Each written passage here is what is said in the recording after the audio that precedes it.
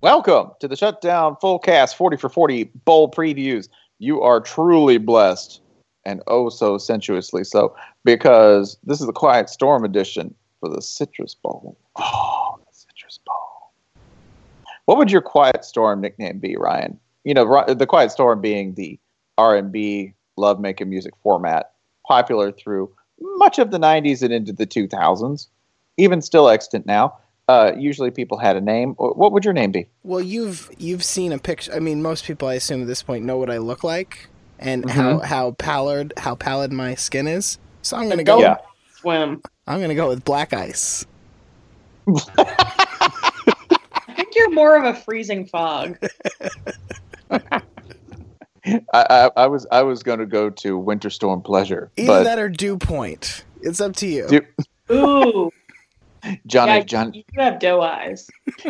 Ronnie, I'm going to call you Ronnie Dew Point. Ronnie Dew Point. Jason, you got one? For who? For you. You can't give yourself a storm name. Do you have one for Holly then? Because we were really struggling to come up with one for her. Yeah, it's easy. Squally. Rude. Okay, DJ Low Pressure Front. I like that one. That's good. What's yours then? Mine? Yeah. Wintry Mixed. Wintry Mix? Yeah, well, no, it's the Wintry Mix with Surly Frost. That's how we intro the show. The Human Tumbleweed. The Human Tumbleweed. The tumbleweeds mix. Are like light and lofty. Okay. Like if you made an adamantium tumbleweed. The dense tumbleweed. It'd be the neutron tumbleweed. The neutron tumbleweed's actually amazing. It's the doesn't tumbleweed. Ooh, wait, no, guys, the trundleweed. Oh, I thought you were gonna say Fat Gambit. No, the trundleweed. I was gonna go with Thunder Snow Rollins as my name. Thunder Snow Rollins. Fat Gambit. I don't know why I'm trying. The Citrus Bowl features Louisville versus LSU. Fat Gambit, all right. Yes, We'll go straight from Fat Gambit into the most Gambit-esque coach currently coaching in FBS. That would be Ed Orgeron, who we have to pretend we like now, right, Holly? Apparently, he's not a trash person, so that's interesting. But it's funny. He's shrug off all those Katrina stories, and man, this is one of the least repellent redemption stories this year. Oh, hey, Bobby Petrino. Look at that. I thought you were going to go Lane Kiffin with that, but... Yeah, no, we got Kiffin, but Kiffin is already short. He's already short-circuited his own. Jokes about what Lane Kiffin said. Yeah. We will get to that. Or not. That's fine, too. Or not. Yeah, we don't have to until the title game podcast, right? Yeah. Yep. What I like about LSU's approach to this bowl already, so a lot of bowls have competitive eating contests between the teams. We mentioned the hot chicken contest for the Music City Bowl, and of course there's the beef bowl for the Rose. But LSU just went out on their own and was like, yeah, we want to eat a shitload of wings, please. Is this like a spirit thing? Nah, just want to cram as many chicken parts into our bodies as possible. Thank you. But I'd like to hear Coach O describing this. Like, well, we just decided to challenge ourselves. The only man who can out-eat a Louisiana man is a Louisiana man. I figured the Angel got a wing. Why not Coach O get 18 wings at once? Every time you hear a bell, Coach O go to eat another dozen wing. Now, mind you, the total number, as reported by a Buffalo Wild Wings manager, of wings eaten by the LSU football team in the Citrus Bowl Wing Bowl ahead of the matchup with Louisville was 4,000. 4,000. Followed by the quote of Ed Orgeron saying, after asked how many wings did Ed Orgeron eat, quote, a lot. I like wings, unquote. Do you think he ate the bones? Oh, no question. That's a nugget. I think if you slathered it in buffalo sauce, he'd eat swimmies. That's delicious. That's roughage. It go right through you. To Ed Orgeron, any food is a nugget as long as he believes in himself. Any food is a nugget. How many of you worked in the restaurant industry, though? Me. Okay, so you did. Jason, did you get any experience? Briefly, yeah. Okay. what leads you to believe that a restaurant manager would accurately report any number, much less the number of wings eaten? Ooh, fair.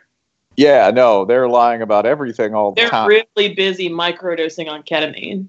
But the, Yeah, the number came from LSU, didn't it? Are No. they trying to make themselves sound more big and powerful? It came from the BW3 owner, right? It came from the Buffalo Wild Wings manager, which leads me to believe We already have one podcast about bowls trying to get rid of remaindered food.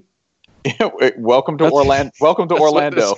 That's what this Definitely entire what happened here, right? system is about. Orlando is about remaindered people eating remaindered food. So I have two questions. First, of the 4,000, how many of those wings do you think were dangerously undercooked? I'd say at least 500. Okay. 40%. Okay. Well, those are Okay, two you're going very higher. different answers. Question 2, how badly do you feel for the hotel staff that had to go into those rooms to change the linens the next day? We're back to this. We just got through Gary Patterson at Taco Bell. We're going to go back this is a different thing. This is a different thing. This is not about sweats. It's about farts. about young Be a- intelligence. be a Great. grown-up. No, it was Totally. Gary Patterson's farts that I did thought- it, Ryan. Yeah. We should steer clear of this, or Holly will drop out Abort, of this podcast. abort. Fine. Abort. We'd like her to stay because otherwise we got to recut this. You don't want that. It's more work for you. Oh, yeah, because I clearly put a lot of work into it.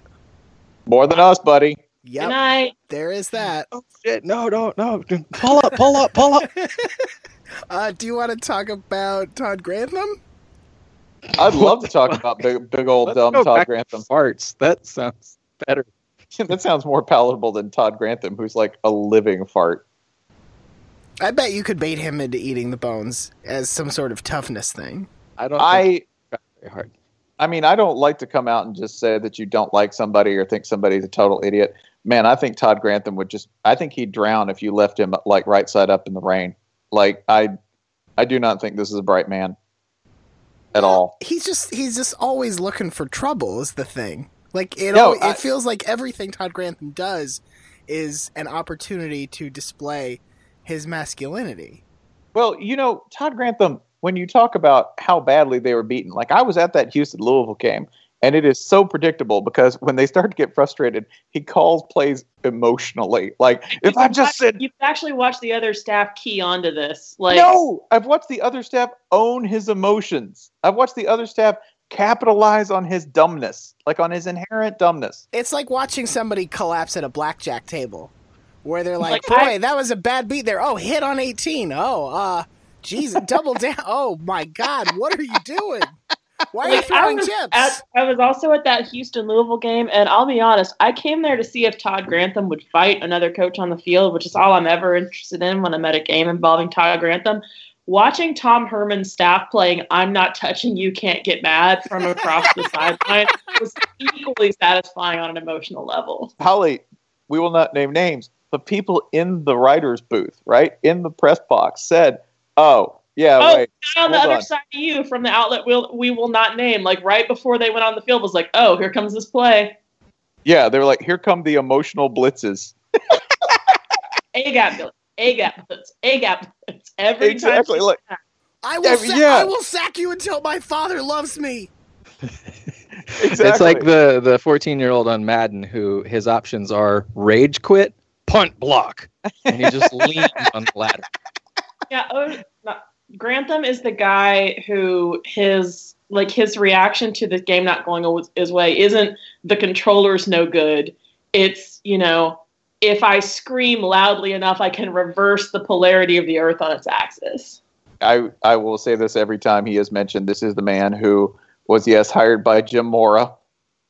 Jim Mora Sr. Strike By the one. This way. is the man who Mark Richt called a dumbass. That's the episode. Mark Richt's on tape calling this man a dumbass. What do you do to get the pastor to call you a dumbass? Like, that's the thing. Can you imagine what actually must have transpired for Mark Richt to be pushed that far? Like, Yeah. forget the word. I mean, this is the dude who gave the choke sign to Chaz Henry before Chaz Henry kicked the winning field goal in the 2010 Florida-Georgia game in a Oh, really found something great else moment. it's not good at. Yeah. Oh, And- God. I hang on. This just fell into place for me because I forgot we were still talking about the same game. Todd Grantham and Ed Ogeron on the same field, huh? Oh boy. I got money on Ed. Yeah, man. Todd, yeah, this is it. Louisville's defensive coordinator, in summary, he ain't bright. I'm willing to say that publicly. I'm like, I'll challenge him to Jeopardy, and he'll finish lower than Wolf Blitzer, right? Daily double. We're not even playing. Just do it. He thinks a daily double is a raisin cream pie smashed into an oatmeal cream pie. It's got protein. Yeah. Again, remember, kids. Hire from the NFL. Hire coaches with the NFL experience because they're obviously brilliant, like Todd Grantham. Especially if they've coached for the Browns. Whoo, man! You do get to watch Lamar Jackson play quarterback here, which I know about God, but I believe in Lamar Jackson. Correct. And I'm willing to say this too. I think it's still going to be kind of a tough road to hoe for him. LSU, they have their usual arrangement of swamp monsters out there, and the closest team in terms of like sheer talent that they've faced this year, Houston. And Houston, if you go back, they sacked Lamar Jackson 11 times. Louisville's offensive line, kind of a mirage at times. Either Houston or FSU. No, that'd be Houston. We're talking similar to LSU's talent? No. Houston was above Florida State. Just going to put it in there. Okay. This is a Gator podcast. No. Seriously, I have no reptile in this fight, and I saw this in person. Yeah, Ed Oliver's better and than you anyone. know how I hate agreeing with Spencer. Ed Oliver's a goddamn kaiju.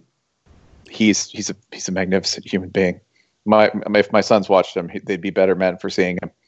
He's absolutely amazing. So LSU in this game also playing without Leonard Fournette. This was the source of some micro controversy where people attempted to say, "Oh well, he should play for his team," after literally bowing out of every other collective agreement in their lives, insisting that a stranger would do this. Was it Ryan Anderson for Alabama who talked about this today? I don't know. So Jason will know if I'm getting that wrong, but it was an Alabama player who was asked about the topic of players missing bowl games, and he sort of gives this quizzical look to the reporter who asked this, and he's like, not to be rude, but we're kind of in the playoff all the time, so it's not really an issue for us, which I think is the best answer to this, of like, hey, are you mad that your players are not showing up for bowl games? Maybe you should have made the playoff where they would have felt like it was worth it. It's so simple. He also referred to all other bowl games as the Birmingham Biscuit Bowl. That's right, and the New Orleans Crawfish Bowl. Yeah. It's kind of a Dr. Manhattan kind of answer. All you have to do is make the playoff. I don't understand why you don't just do that. What team doesn't do that every year, Dave? I mean, shit. Iowa almost did it. Yeah, I would love.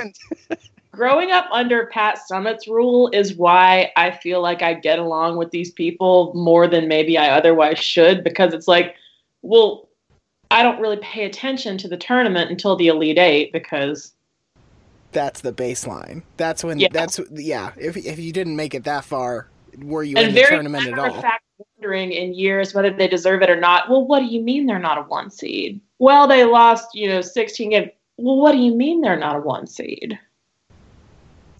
Yeah, that's with this game, by the way, when you're dealing with what I think is a team that's overmatched at the lines but has a superior quarterback, and a team that has superior lines but a running back, this will be a deeply unsatisfying game to watch.